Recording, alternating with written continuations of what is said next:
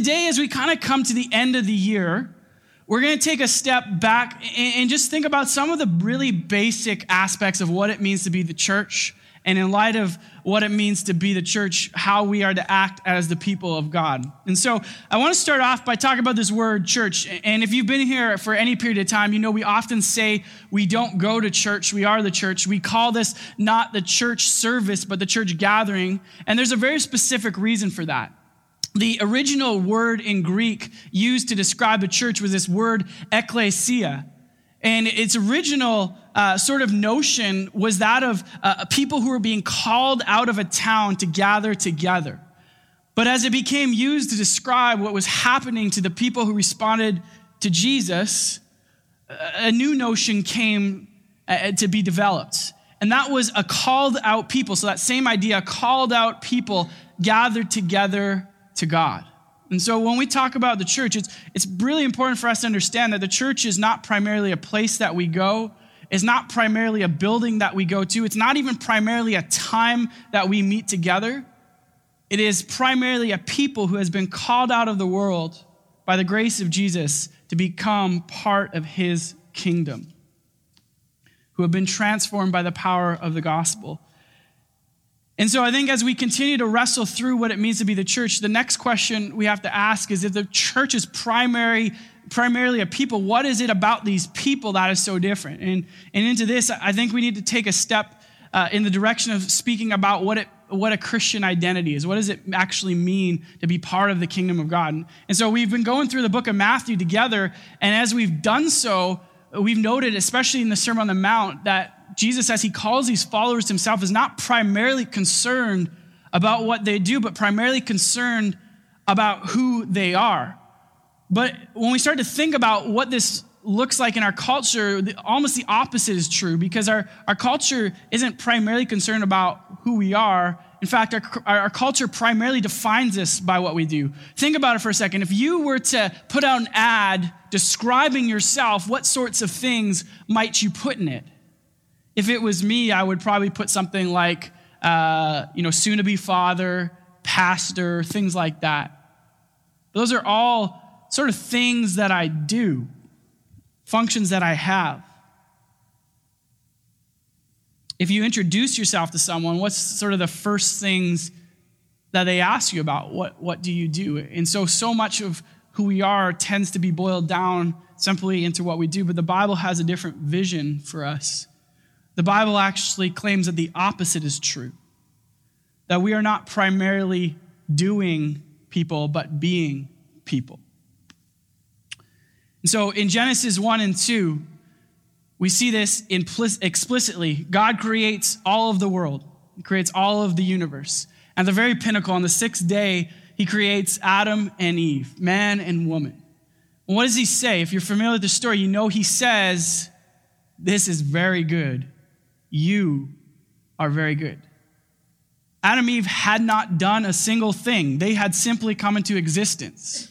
Their goodness was not at all based on anything they had done, but on God's word and God's work. It was God's work that defined who they were. A little bit later in the book of Genesis, we see this person named Abram has this interaction with God, and God says, "Abram, I'm going to change your name.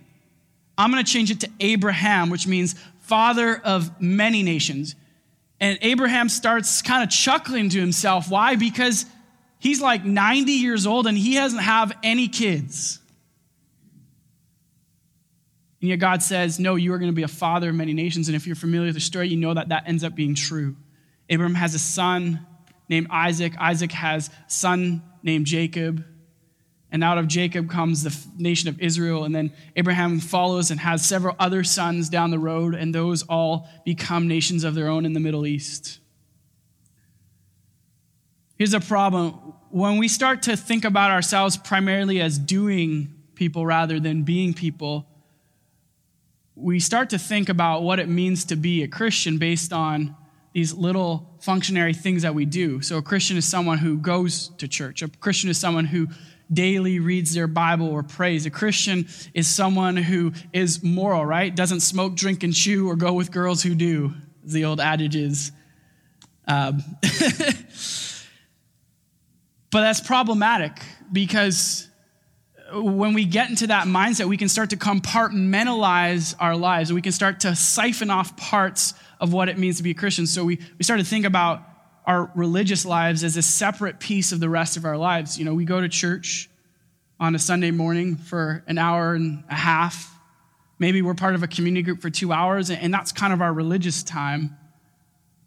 And the problem with that is that being part of the church is not something we can compartmentalize.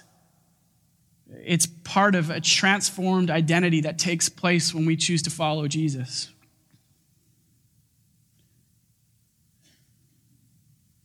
And when we start to deal in these terms, it actually changes the way we live in some significant ways. There's a bit of progression that happens in how we daily interact with God. First thing that happens is when we think of ourselves as primarily doing rather than being people, we start to develop a belief that it's the things that I do or do not do that earn God's approval. And so you might think, man, I'm a pretty good person. Again, sort of that I don't smoke, drink, and chew and go with girls that do mentality, right? I do good things. Or maybe you think about it in terms of what you don't do. I don't do bad things. I'm a generally good person. God is probably pretty happy with me. I thought about this in terms of parenting because we're, like I said, about to become parents. How this works itself out. Because maybe you're here today and you're like, I don't know about this whole Christianity thing, but you might be a parent. And if you're a parent, you can correct me because I'm not a parent yet, but I get the impression that there is a lot of people who have opinions about how to raise kids. Is that true? Okay, I'm getting some chuckles. I know I've been that person. I've probably looked at you and been like, why didn't you get your kids under control? But here's the reality is parenting is this really wonderful example of how this works out. And so we start to look at how we can best parent by the things that we do, right? And we start to make strategies. I'm not going to do this, right? So, it's really bad to let your kids cry it out, or it's really good to let your kids cry it out. And you start to form these strategies and think, man, if I only do these things, I'm going to be a great, successful parent. Okay, so that happens. But what ends up happening is as we kind of go through the stage where we start to think about things primarily in what we do and do not do as give approval to God or make us a good person or kind of get us to that goal of being a good parent, it leads to self-righteous comparison because you start to look around you and you want to see how you're doing. And so you look at those people. Well, they don't show up regularly for community group. They don't bring good food. Or, to bring it down to those parenting terms, look at their kids. They're a mess. They obviously haven't figured it out. And from there, what it leads to is this development of pride. You start to get a savior complex and you start to think, man, if everyone was like me, the world would be a better place. Now, I have definitely arrived there in many moments, and then I got married, and I hit those points, and my wife daily reminds me that if the world was like me, it would actually be a really terrible place. There's only room for one Andrew, and that's God's grace to the rest of the world. So, but here's what ultimately happens. When we put ourselves to the savior complex, eventually something doesn't work out the way that we had planned it to. I have many friends who are parents who are older than I, parents of kids my own age. And what's interesting that happens in the parenting world is it doesn't matter how hard you try, there is oftentimes some kids who just don't turn out the way that you thought they would. You're a Christian family and your kids walk away from the faith. You try and teach them really good morals and yet they make those mistakes. The same thing happens with all aspects of life. You think you're doing really well and you find out that someone's just killing it a lot better than you. And in this moment, it leads to utter despair. You start to blame yourself. How could this have gone wrong? What did I do wrong?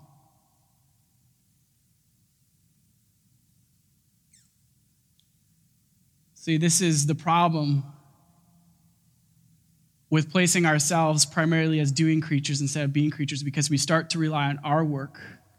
But the Bible teaches it's not our work that we rely on. It's Jesus' work. It's what he defines us as. And so the Bible invites us, in essence, to live not as doing creatures, but as being creatures. If you have your Bibles with you, I invite you to turn them to 2 Corinthians. We're going to jump in here just in chapter 5 just for a moment.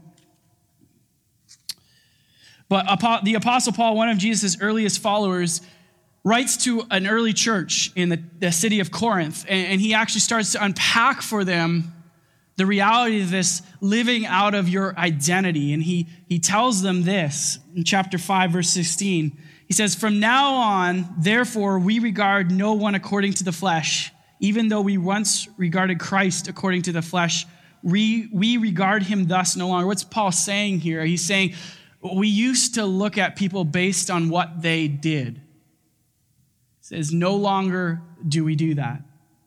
It continues on in verse 17. "Therefore, if anyone is in Christ, he is a new creation. The old has passed away. Behold, the new has come." What Paul is saying there is when we come to know Jesus, something changes. And it's not primarily what we do, although that should eventually change. It's who we are. It's God coming to Abraham and saying, "You're going to be the father of many nations." It's God speaking over Adam and Eve and saying, "You are good." Those things aren't based on anything that we do or they did, but on who God is and what he has done. So what does this new creation identity actually mean for us? Well, this is something we talk about a lot as part of West Village. If you have your Bibles, I'm going to invite you to flip them over. We're going to jump through a few passages today to the book of Matthew. And yes, we will touch a little bit of Matthew today. But there's this part in Matthew at the very end. It's called the Great Commission commonly.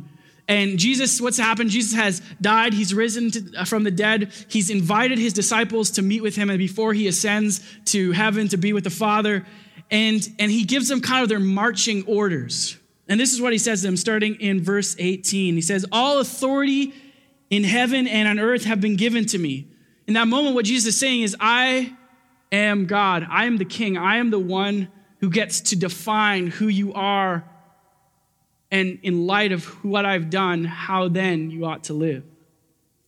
And then he goes on and says this, "Go therefore and make disciples of all nations, baptizing them in the name of the Father and of the Son and of the Holy Spirit, teaching them to observe all that I have commanded you. And behold, I am with you always, even to the end of the age." And so Jesus commands all of his followers to go out and make disciples, followers of Jesus. And then he invites them to baptize them. Now, if you've been part of our church for any period of time, you know that baptism for us isn't just sort of some random ritual that we throw out at people. This is a pretty significant symbolic act. Because what happens is when you go under the water, that's a picture of death. Your death to your old self. And when you're raised up, that is actually not just simply a picture of, hey, I've invited Jesus into my heart. That's a picture of the transformed identity that you have. That's saying your old self is dead and this new person has come out. But we don't just simply baptize people and say, okay, it's done. We actually baptize them and proclaim what this new identity is. We baptize them in the name of the Father, the Son, and the Holy Spirit. We baptize them into the name and the essence of God. And it's really easy for us to just leave it there, say, okay, cool. Now you're a Christian. Now you're part of the church. Now you've made it. But we need to actually start to think through what it means to be a changed person, what it means to have a new name, a new identity based on who God is. And so for the next few minutes, we're going to unpack this a little bit together. The first part of God's name that we are baptized in is the name of the Father. The name of the Father. I don't know how many of you have really thought through what that means, but it seems to me that as we look at the early church, they encapsulated this new identity in all its forms. And so for the rest of this sermon this morning, I'm going to invite you to jump over to Acts chapter 2. As I said, we are jumping around today. What's happened so far in Acts is kind of similar to Matthew's gospel. The beginning of Acts starts off with Jesus calling his disciples to him, giving them their marching orders. Very similar to what Matthew writes. Jesus says to them, I'm sending you out to go and make disciples. But he says, bear witness about who I am and what I've done in Jerusalem, Judea, Samaria, and to the ends of the earth. So basically your local region, it'd be kind of like your city, your province, your like Western Canada, and then all the rest of the world. But he tells them to wait. He says, wait until you receive the Holy Spirit. And so that's what they do. And a few weeks later, they're gathered together in this upper room, about 120 of them. And the whole city is packed full of people coming from all the known world to worship there. People who had been influenced by Judaism, people who were scattered Jews. And they all spoke different languages, but they all came for the purpose of this religious festival. And it's at this very moment the Spirit of God actually descends upon these disciples and says it looks like tongues of fire. And then they start going out and they start sharing this good news about who Jesus is and what he's done. What's so interesting, though, is that the Spirit actually empowers them to speak in languages that they don't even know. So every single person hears them. Now, of course, there's a few rowdies in there who think, man, these guys are totally drunk. They've been partying hard. It's a holiday. We know what's up. And Peter, one of Jesus's closest followers, stands up and says, no, this is not what's happening at all. And he tells them the good news of what Jesus has done and invites them to respond, invites them to become a new creation people. And it says that 3,000 people were added to their number that day. And then the Bible goes on to describe how these people started to work out what it actually meant to be new creations. And so Luke summarizes, the author of Acts summarizes this for us in chapter 2, verse 42, and we're going to read through to verse 47. He says this, and they devoted themselves to the apostles' teaching and the fellowship, to the breaking of bread and prayers. And awe came upon every soul, and many wonders and signs were being done through the apostles. And all who believed were together and had all things in common. And they were selling their possessions and belongings and distributing the proceeds to all as any had need. And day by day, attending the temple together and breaking bread in their homes, they received their food with glad and generous hearts, praising God and having favor with all people. And the Lord added to their number day by day those who were being saved. See, the people of the early church had experienced Jesus. They had understood that they had a new identity. And they started to live that out in supernatural ways. And it wasn't primarily about what they did, but primarily about who they were, which then, of course, affected what they did. First thing I want to draw out for us is this word fellowship. Fellowship. It says that they daily devoted themselves to the apostles' teaching and to fellowship and to breaking of bread and prayers. That word fellowship is the idea of actually spending time together. When we call God Father, there's implicit reality in what we're saying. We're actually talking about the church as the family of God.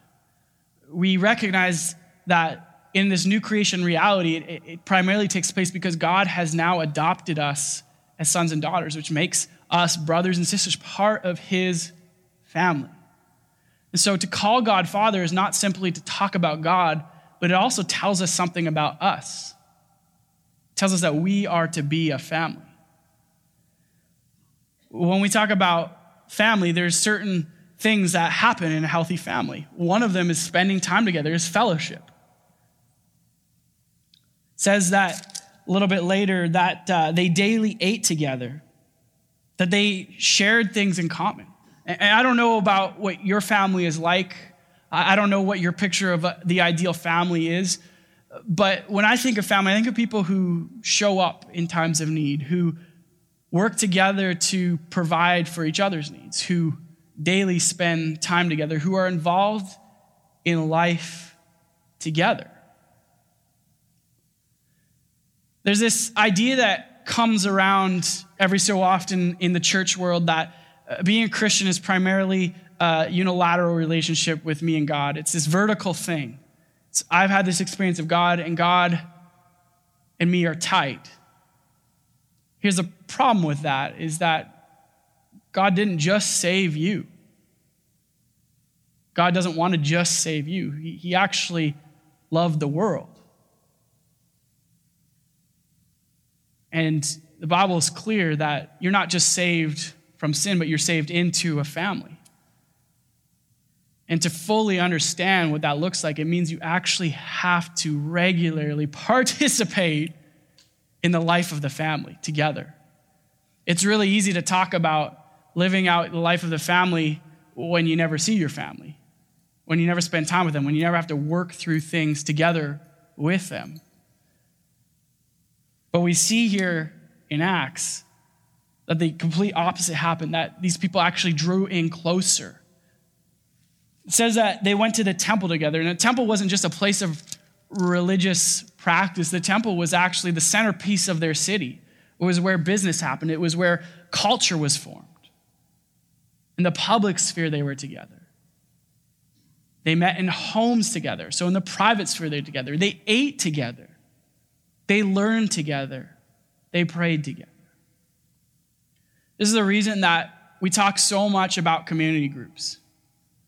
Community groups are actually a means that we as a church family get to live out our identity as the children of God together, as a family of God. I think there's two particular things that understanding our family identity speak to in our culture. For some of you here today, you have a distorted picture of family. You have family that is dysfunctional. Probably all of us, to some extent, have families that are dysfunctional. I love both sides of my family, and they're both dysfunctional. And someday, our kids will probably look at our family and say, we were dysfunctional too. But some of us have truly horrific familial experiences. You can't get in the room with your siblings because you can't stand them. You don't speak to your parents anymore because of deep hurt that has been put in your life. The beautiful thing about this picture of family is when the church starts to live out the life of the church, when the church starts to live out the life of the family together, it's an invitation to us to understand what God had intended. You see, the family, this very idea of marriage, this picture of a man and woman so different but being joined as one, is actually a reflection of God himself. God is the 3-in-1, 3 persons, one God. God the Father, God the Son, and God the Holy Spirit. And we know from the Bible the interconnectivity, the love, the cherishment, the way that they work in sync yet in different ways. Marriage is like that. And family is to be an extension of that.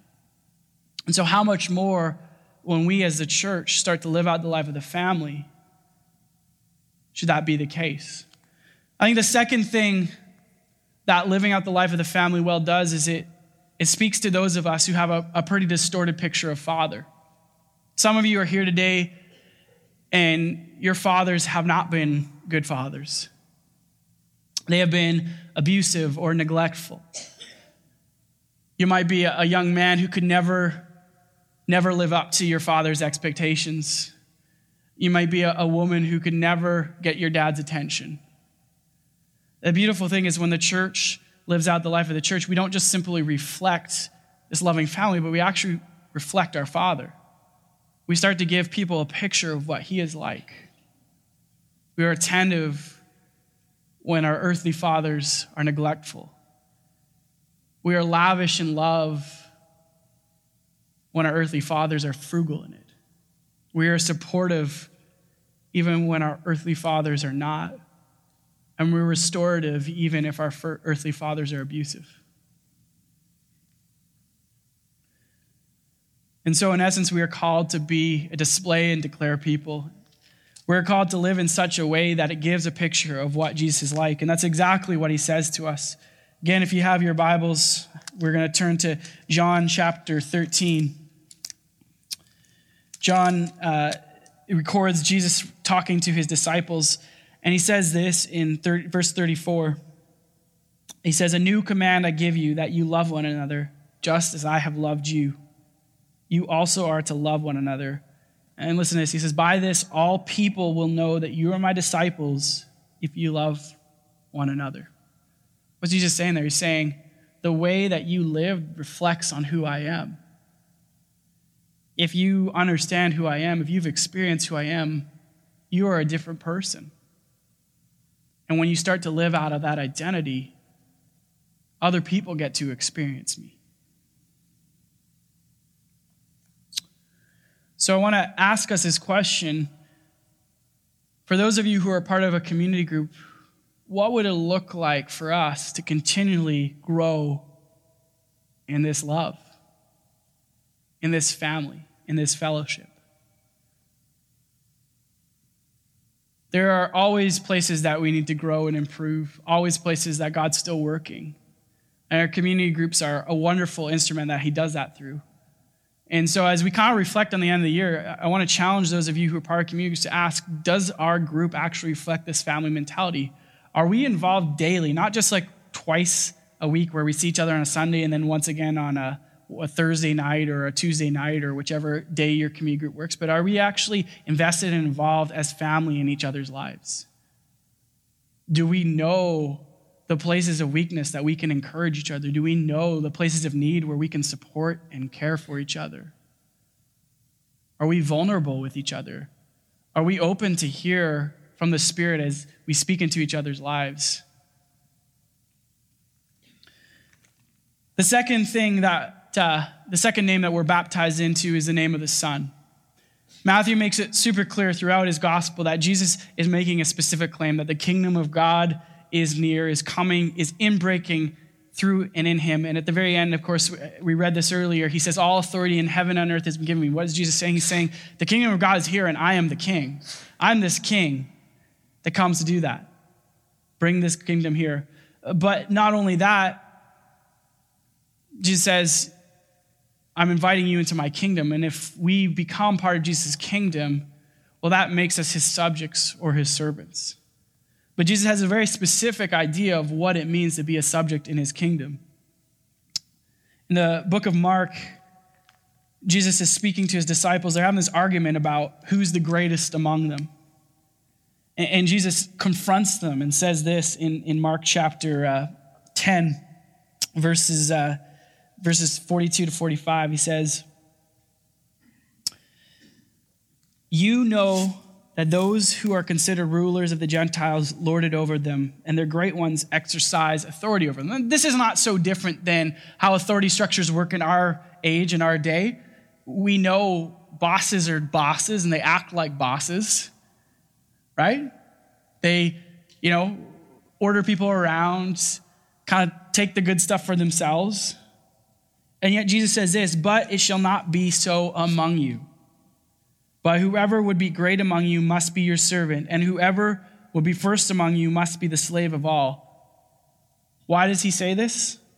"For even the Son of Man came not to be served, but to serve and give his life as a ransom for many." Jesus says, if you're part of my kingdom, you got to be like me. I'm your king. And I didn't come to lord it over people. I didn't come to put myself at the top of the ladder. I came to serve. And so the second thing that we can note is that when we're being baptized into the name of the Son, it's a call to a servant lifestyle. We can say that we're a family, and we're also called to be servants. Serving, in essence, means sacrificially meeting the needs of others. And I think serving is probably one of the best apologetics or one of the best arguments we have for our faith. And I'll give you two examples of that. Yesterday morning, Dave, who's coming on staff in January to help lead youth, and his wife Leah had some friends who they aren't Christians, don't know Jesus at all. In fact, as far as I know, might actually be antagonistic towards the idea of Jesus. And they ended up just moving. And Dave kind of texts out, bombs everyone like he knows, "Hey, come over. We have these friends who need help moving." And so a few people kind of went over there. And it was horrible. Like, it was pouring rain. It was probably like the worst rainy day of the year. And they're just moving from like one house into their co-op to another house. And it was so beautiful for me. I showed up and there's all these people from our church family. And this couple, they didn't know them at all. Had no concept of who they were. They only knew that they needed help and that Dave had called them to it. And they showed up and they spent all morning moving furniture and boxes back and forth in the rain, getting soaking wet, freezing cold.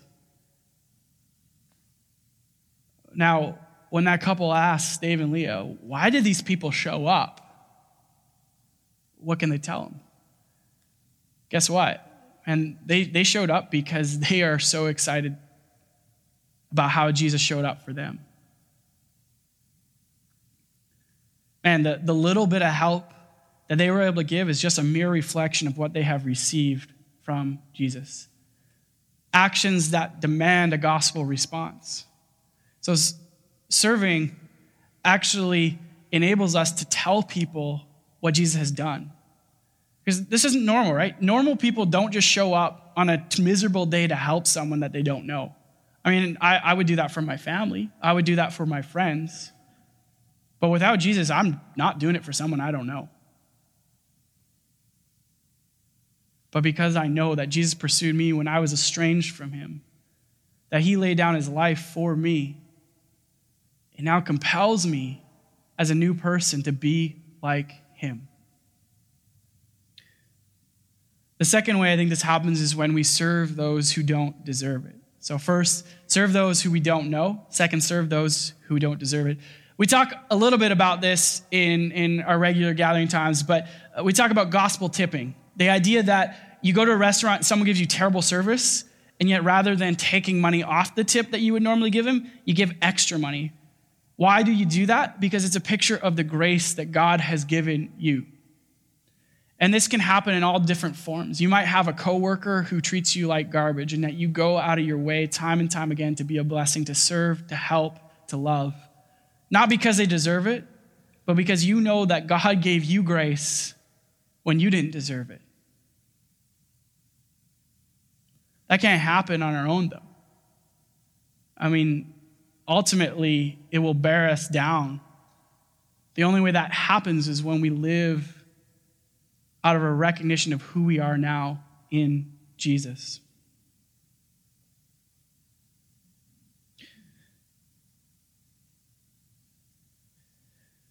The last thing I would say about serving before I kind of move on to our final identity is that we notice here in Acts that the church didn't simply serve each other, but they also shared their needs with each other. It says that the church was selling their possessions and belongings and distributing the proceeds to all as they had need. Now, how did they know those needs? Well, they knew those needs because those people actually invited them into their lives to know their needs.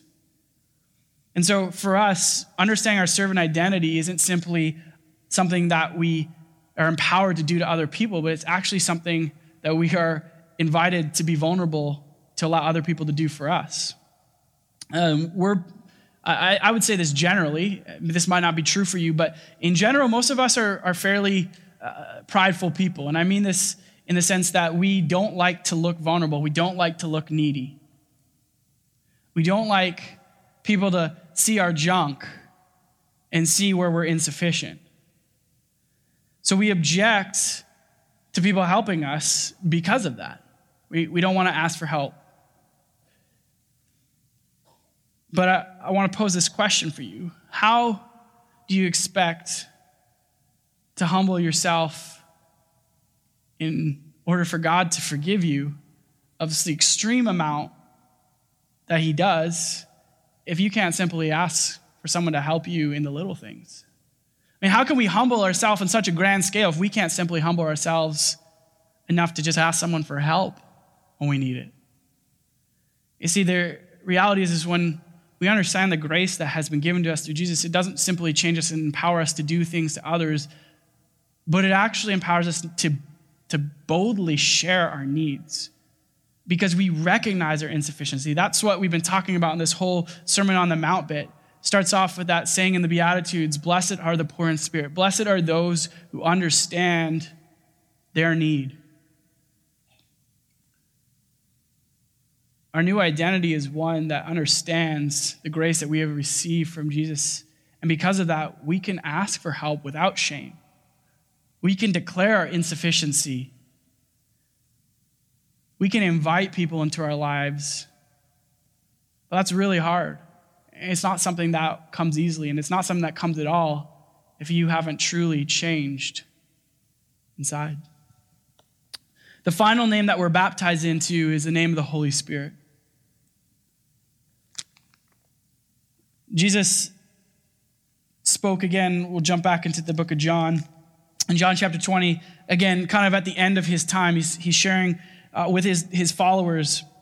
And he says this in John chapter 20, verses 21 and 23. Peace be with you.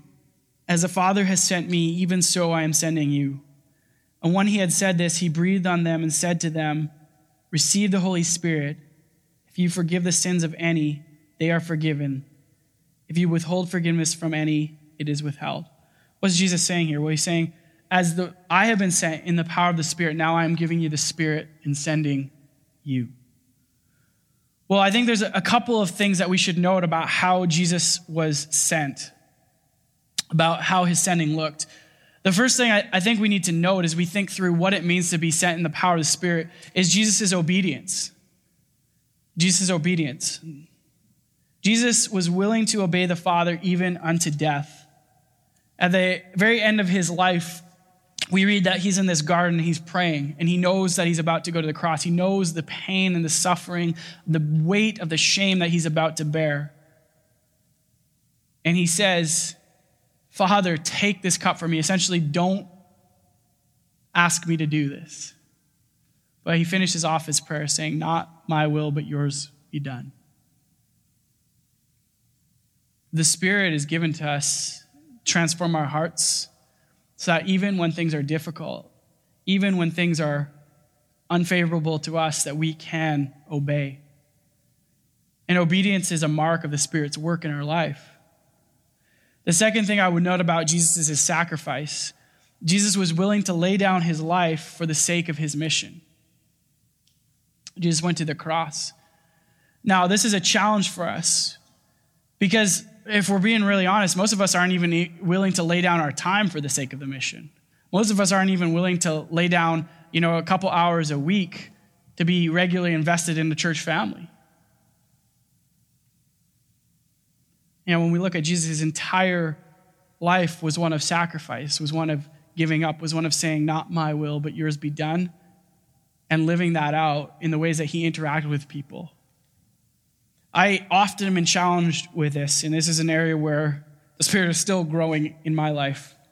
If you ever want to see me at some of my worst moments, just knock on my door when I don't expect you. My house is my castle, my sanctuary, my private place. And so I try and be generous in allowing people to come into our space. You hear the language, right? I'm still thinking about all this stuff as mine. There's this part of my heart that hasn't yet said, hey, God has given this to me as a gift. It's actually his to be used for his purposes. I'm holding on to this. But yeah, if you ever want to see Andrew at his worst point, just knock on the door when I'm not expecting you and stick around for a while. You might see me slowly kind of start doing laundry, pull out the vacuum cleaner, start to hint that, hey, I was in the middle of something before you got here and I wasn't expecting you, so you should probably leave. Or just look at the angry glares that my wife gives me. No, but here's the reality of what's going on there. There's still parts of my life that I'm holding back. And the same might be for you. Maybe it's your time. You've said, hey, God, you get this much. Maybe it's your money. God, you can have this much, but the rest is mine. When we talk about even giving, tithing, we like this idea as a church people of this, kind of the amount that we should give is about 10% of our income. Here's the reality, though. The New Testament, they never affirm any kind of idea of 10%. We see that Jesus proclaims that everything that we have is his. And that's why this church is saying, hey, there's a need. I have the means to meet that need. I'm going to need it. I'm going to meet it. I'm going to sacrifice what I have for those other people. When the Spirit comes into our lives, he starts to open up our hearts, open up our hands, and our time becomes not our own. It becomes something that we're willing to sacrifice. Our money is not our own. Our possessions aren't our own. Third thing I want to note about the way that Jesus was sent is his motivation. Jesus' ultimate motivation was to glorify the Father and seek and save those who were lost. Now, as human beings, we have a lot of motivations. Yesterday, when I went and helped out with the move, there was some motivation of being like, oh yeah, I'm preaching tomorrow. I probably need to practice what I preach. There's those moments, right, where there's kind of this like guilt and shame complex. And I had to work through that and ask the Spirit to actually like speak into my heart and say, hey, this isn't about me proving myself to other people. This is about me listening to you and being reminded of what you've done. And so Jesus' motivation was fully about the Father's glory. He wanted everyone to know how good God was. For us, there's lots of different competing motivations. Maybe some of you are here today and your motivation is that someone invited you and you feel guilty, so you felt like you had to come. Maybe your motivation for giving is, again, sort of that you know it's the right thing to do and you want to do the right thing. Jesus' motivation was ultimately love for God, love for his Father, and a desire to see his Father glorified. It defined everything that he did. The last piece that I want to share with us is that Jesus came, and how Jesus came is his blessing. Jesus' death and resurrection was a blessing to all. It was a form of common grace. It was something that was an invitation for everyone to participate in. And the final thing that I want to note for us as we are sent in the power of the Spirit is that we should be sent in such a way that people experience the blessing of God in their lives.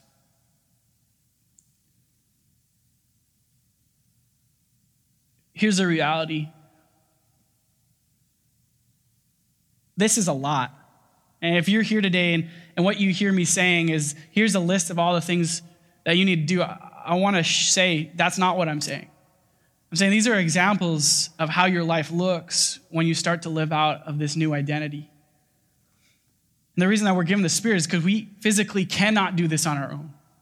Our motivations are constantly in battle. Our desire to live sacrificially is constantly being tested. Our obedience to God constantly falters, and oftentimes we become hoarders rather than blessers. But there's good news, because we're baptized in the name of the Father and Son and the Holy Spirit. And when we're baptized in the name of the Holy Spirit, we are sent not by ourselves, but sent in his power, because he can do what we cannot. But we have to actually rely on him. There's a couple of ways that we choose not to. The first is that we often don't live in such a way that needs the Spirit.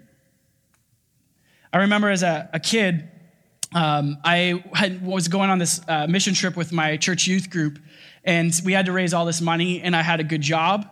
And so I was just like, you know what?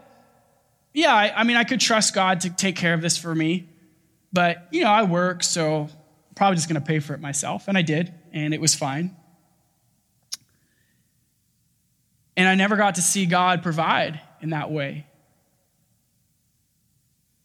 And for some of us, for maybe many of us, we're living on the edge of comfort. We give a little, we push ourselves a little, and yet it's never enough to really have to rely on the Spirit.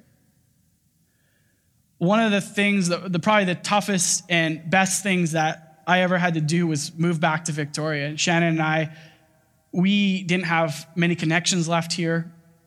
We didn't have jobs set up. We didn't know where we were going to live, any of that stuff. And we just had to kind of step out in faith. And it was amazing how God provided for us. in ways that we could not have ever imagined. And we would have never been able to experience the Spirit's work in our lives if we had never taken that step of faith, where this would not have happened if he had not showed up. For some of you today, the question I want to challenge you with is to ask yourselves, have you truly ever done something that requires the Spirit to show up?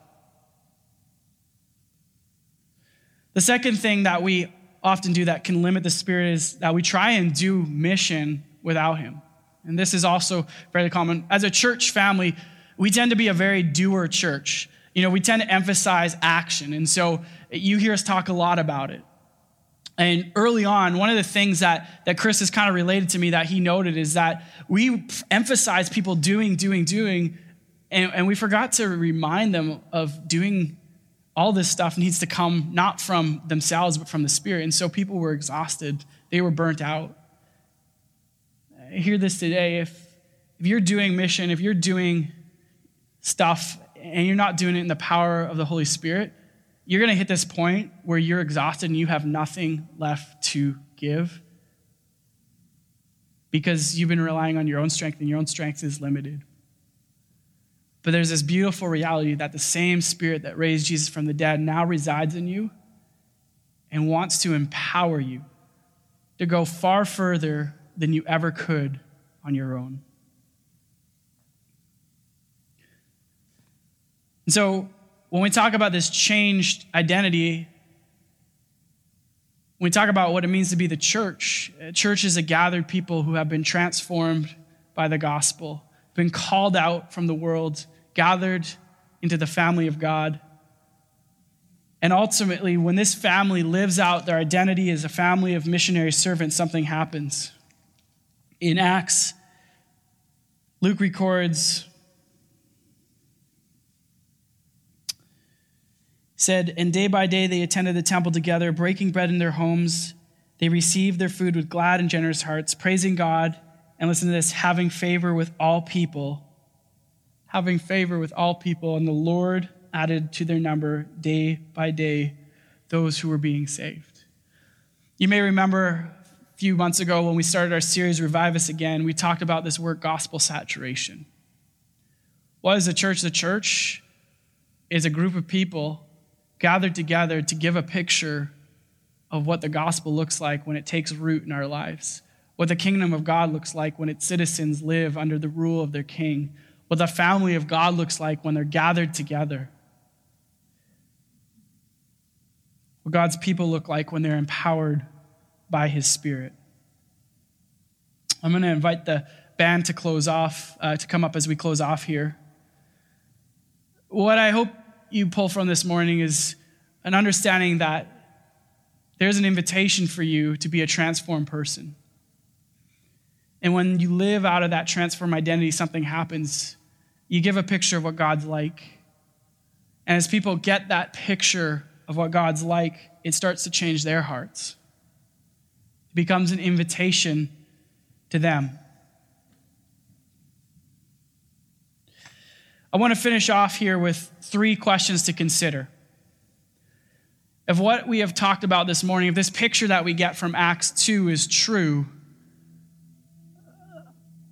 then our lives should look different in such a way that people take notice.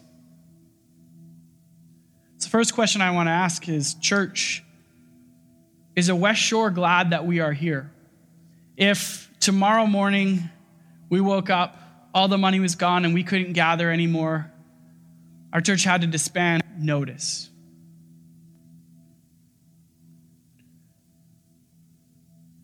Now I want to break it down even further. We have a proactive mission, a people, a neighborhood, a space that they enter and express what it looks like to be part of the family of God. Let me ask you, if your community group ceased to exist tomorrow, would anyone notice? Would anyone miss it? Would anyone care? Final question I want to ask is for each of us as individuals. If you move from your house, if you left your job, would your coworkers be sad?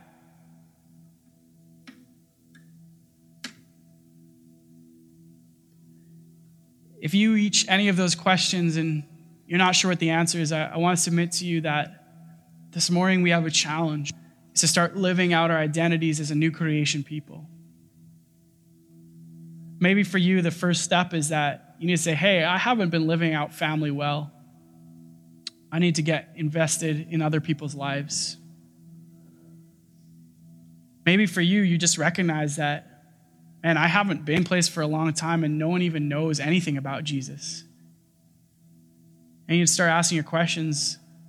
Am I actually living out of the power of the Spirit? Am I doing things that I have to rely on Him for?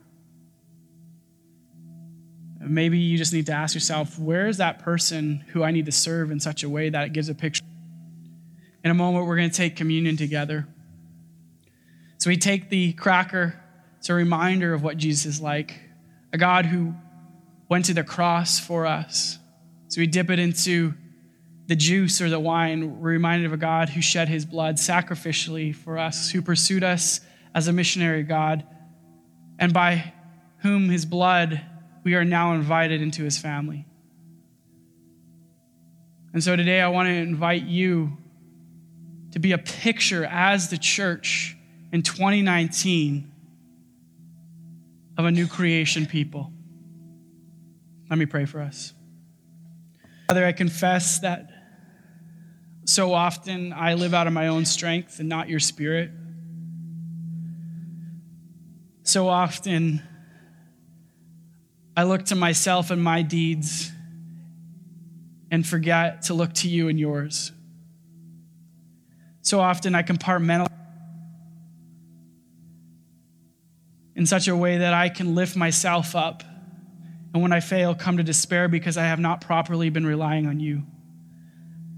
And so, Father, I just ask that this morning, as we take communion together and we're reminded of what kind of God you are, that you would stir our hearts, that you would remind us of our identity in you, and that this week and this year that you would empower us to live in light of that. Amen.